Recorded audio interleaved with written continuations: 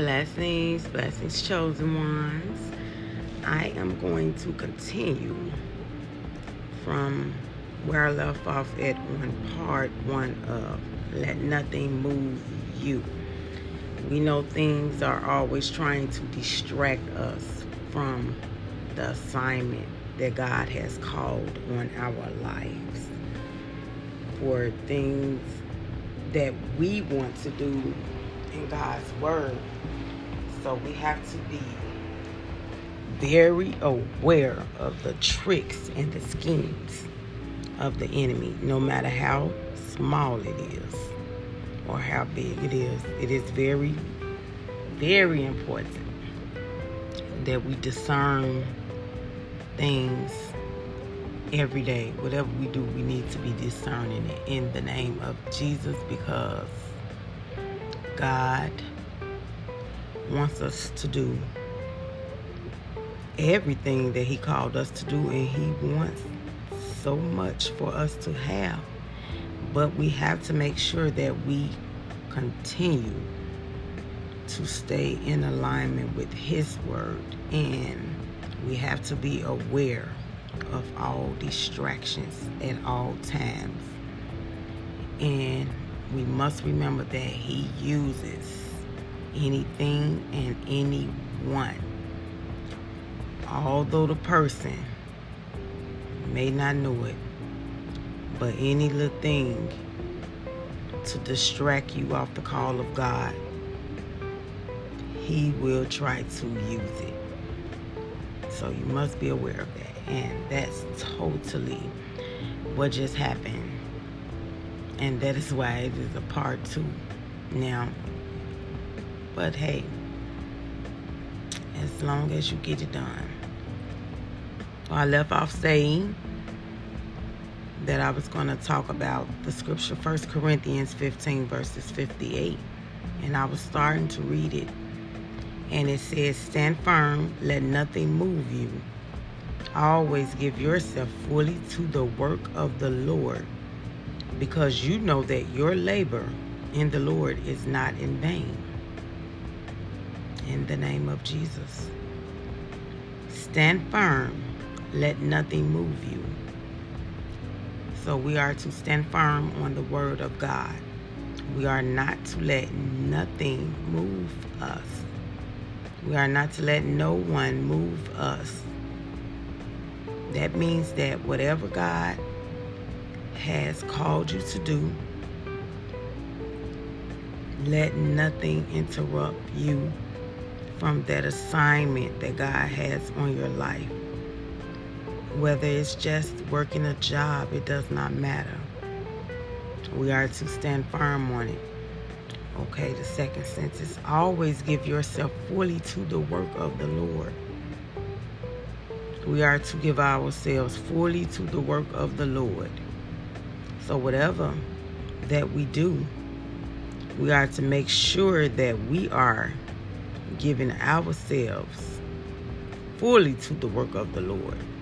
Meaning we are not to halfway do it. We are not to sometimes do it, but we are to do it all the time. We are to learn how to be consistent in the name of Jesus. And it's a scripture, I'm going to find it,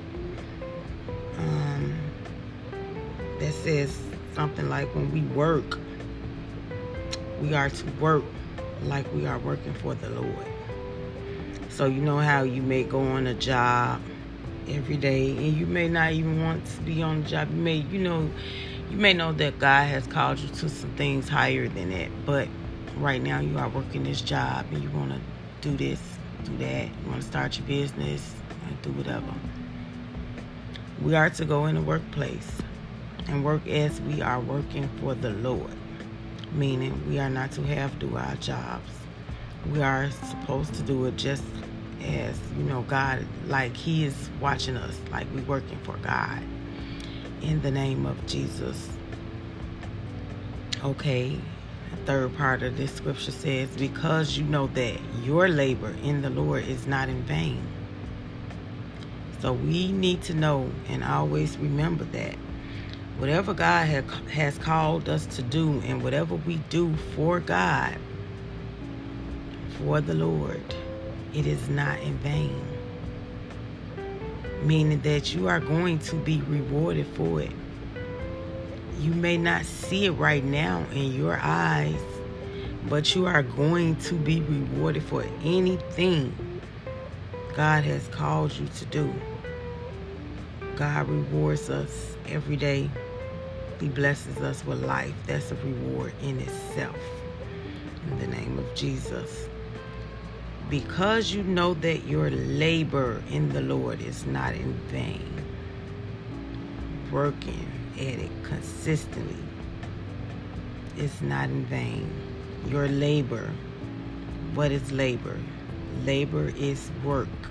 That is what labor is. If anyone don't know what labor is, that is work.